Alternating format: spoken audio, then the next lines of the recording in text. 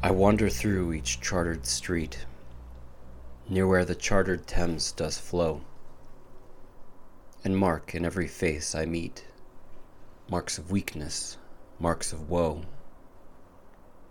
In every cry of every man, in every infant's cry of fear, in every voice, in every ban, the mind-forged manacles I hear. How the chimney sweepers cry, every blackening church appalls, and the hapless soldier's sigh runs in blood down palace walls.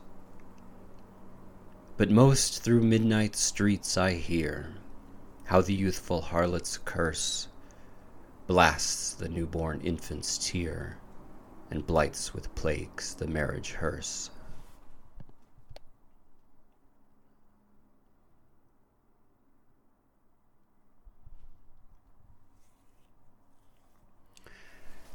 In the last episode, I talked a lot about the archetype of the holy fool and the idea of divine madness, or theomania in Greek. I mentioned that in the dialogue Phaedrus, Plato gives a probably spurious etymology, claiming that the word manic, meaning mad, and mantic, meaning prophetic, are actually the same word, but the latter has had an extra letter inserted into it at some point. It's perhaps significant that this extra letter is a tau, our letter T, which forms a symbolic cross. For it is exactly the divine, which is the interposed element separating the prophet, who is inspired with the divine madness, from the simple, everyday madman. The Tao distinguishes the prophet from the idiot, the savior from the schlemiel, the Christ from the clown. The Greek letter Tau was derived from Tav or Taf in Phoenician. The Phoenicians were prolific traders and seafarers in the ancient world, so the Greeks got their alphabet from them. In the Phoenician alphabet, it appeared as the 22nd and final letter. I mentioned before how the 22 letters of Hebrew, a related Semitic language, were supposed to correspond with the 22 tarot trumps, or the major arcana, and how Aleister Crowley asserted the correspondence with the Fool card to be the first letter, Aleph. In the Jewish legend of the Golem, a rabbi creates an animated being out of clay by inscribing on its forehead the word Emet, meaning truth. Emet is a special word in that it consists of the first letter of the alphabet, Aleph, the middle letter, Mem, and the final letter, Tav. Aristotle tells us that a story necessarily has a beginning, middle, and end. If the Aleph corresponds to the Fool Tarot card, the final letter Tav corresponds with the World card. And when the rabbi found it necessary to kill the golem, he erased the Aleph, and the remaining letters spelled out the word Met, meaning dead. Just as an aside, one of the first esoteric pieces I ever wrote was about, of all things, the Lego Movie, in which I found Gnostic, Freemasonic, and Kabbalistic references. My interest was first piqued by noticing that the protagonist of the Lego animated portion of the movie, literally an animated plastic toy, was named Emmet, a near homophone for that keyword in the Gollum story. Another significant story in which the final letter Tav appears is the prophet Ezekiel's vision of Jerusalem, in which a letter is marked on the foreheads of those worthy of salvation, those that, quote, sigh and cry for all the abominations that be done in the midst thereof. Everyone else is to be killed without remorse. One meaning of the world card in tarot is the completion of a cycle before beginning again. Those marked with the Tau will cross over into the next phase. They are the last and first men, the X-Men. This letter widely symbolized life and resurrection. St. Francis, who I discussed in the previous episode, had a special affection for this letter, and it has also become a symbol of the Franciscan order that he founded. When Paul wrote that, quote, the letter killeth, but the Spirit giveth life, he's, in a sense, inverting this older idea of a saving letter. Literally means by the letter. This letter which marks the divinely appointed from those doomed to madness and death. The latter a class of people that Thomas Pynchon, in his early books especially, is very interested in, which he calls the preterite, the passed over, those that God has passed over, which is not the same as the Passover idea from the Old Testament. That's the opposite, those who are passed over in the campaign of divine destruction. Also identified with a significant mark. The literary critic Harold Bloom argued that William Blake's famous poem London, which I quoted at the beginning, is a revision of this passage from the book of Ezekiel. He considers it a kind of anti-Derridian nostalgia for prophetic presence or logos, which pits voice, here heard as cries, against writing, marks, the marks of weakness, marks of woe. He writes, quote, what Blake is repressing into this hyperbolical hearing-seeing is the visionary power of the Nabi, the Hebrew prophet, and the running of the repressed voice down the repressive walls represents not only the soldier's hapless sigh, but the more powerful hapless sigh of the prophet who has repressed the voice that is great within us. Blake's poem is not a protest, not a prophetic outcry, not a vision of judgment. It is a revisionist's self-condemnation at knowing he is not an Ezekiel. End quote. Now, I try to be humble in the face of a Bloomian interpretation because he is more erudite than me by many, many times over. But I find this to be excessively depoliticized, surprising myself since I generally advocate a largely apolitical perspective when approaching art of any kind.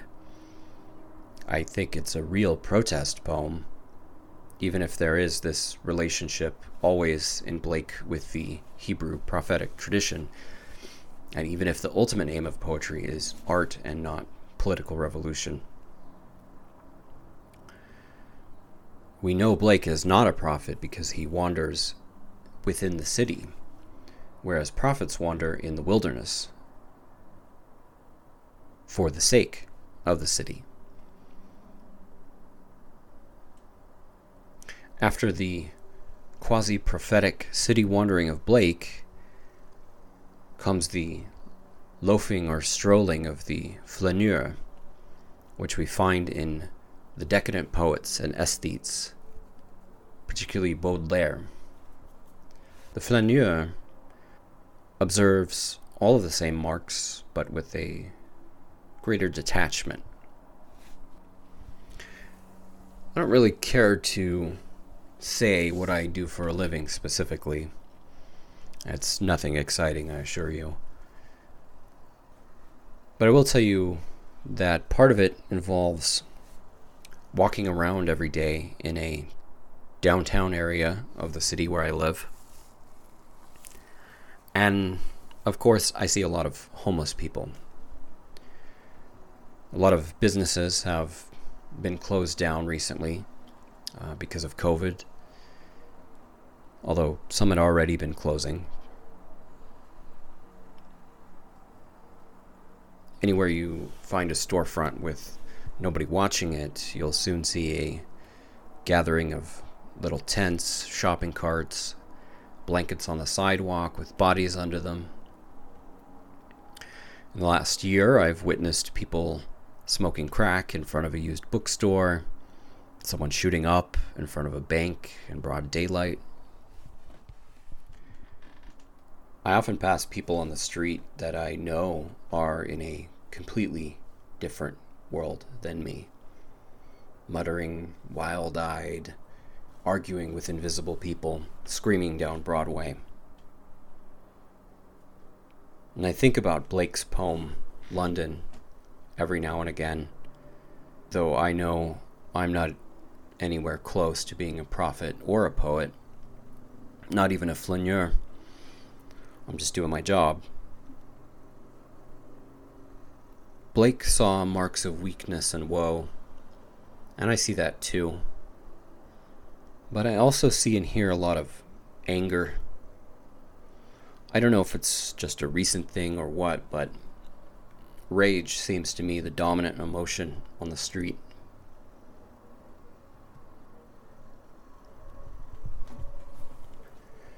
When I was writing the last episode on holy fools, all of whom occupied the place of the social outcast, and who often displayed behavior that seemed crazy, I couldn't help wondering if there were anybody like that today. And if I saw them on the street, would I be able to pick them out from someone who was just a schizophrenic off their meds? I don't know. Divine madness seems like a dead language to me. All that there is this social machine, and the only kinds of people are those that the machine is able to utilize and process, often at the cost of an inner life of quiet desperation. People like me, the final declension of the Ezekiel and Blake type into total sterility. And on the other hand, the people the machine just spits out. The ones who ask me for change every day, or argue with unheard voices, or just stare into the void. I don't think everyone's having a terrible time of it. Sometimes I think these guys are just living the life that they would prefer to live. I see a guy who asks me for change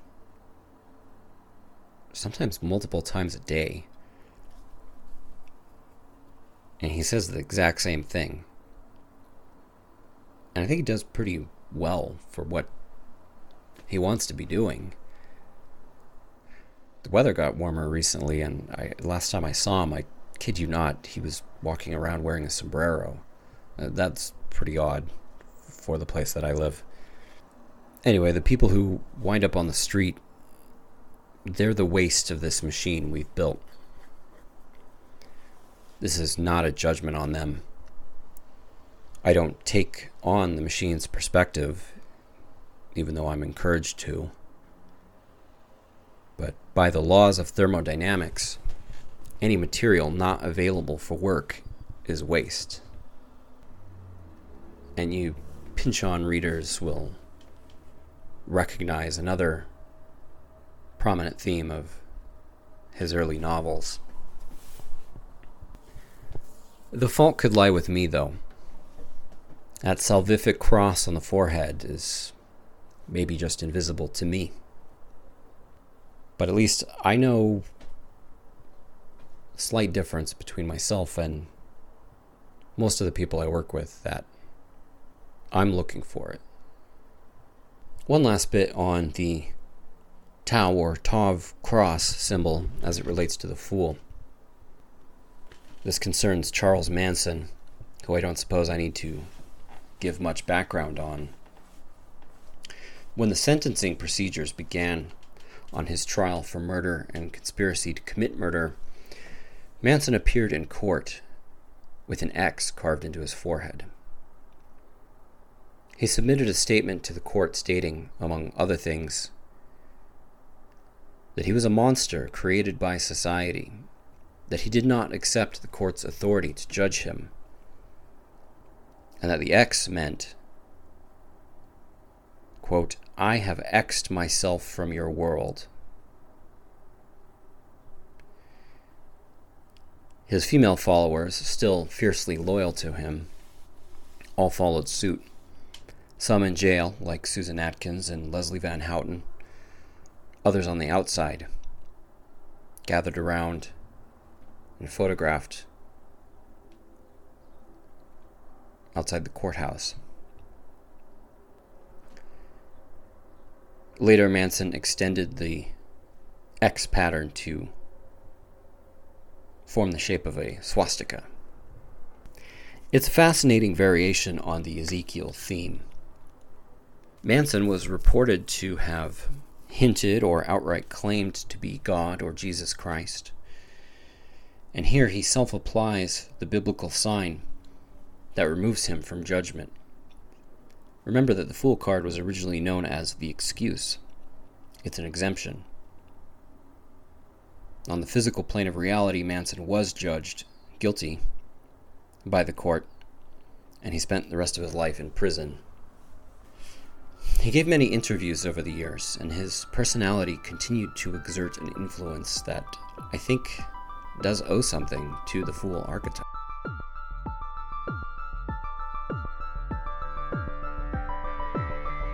For the rest of this episode, please visit patreon.com/symbolpod. You can get benefits like early access to episodes, exclusive bonus episodes, reading lists for the show, and other bonus content for as little as $3 a month.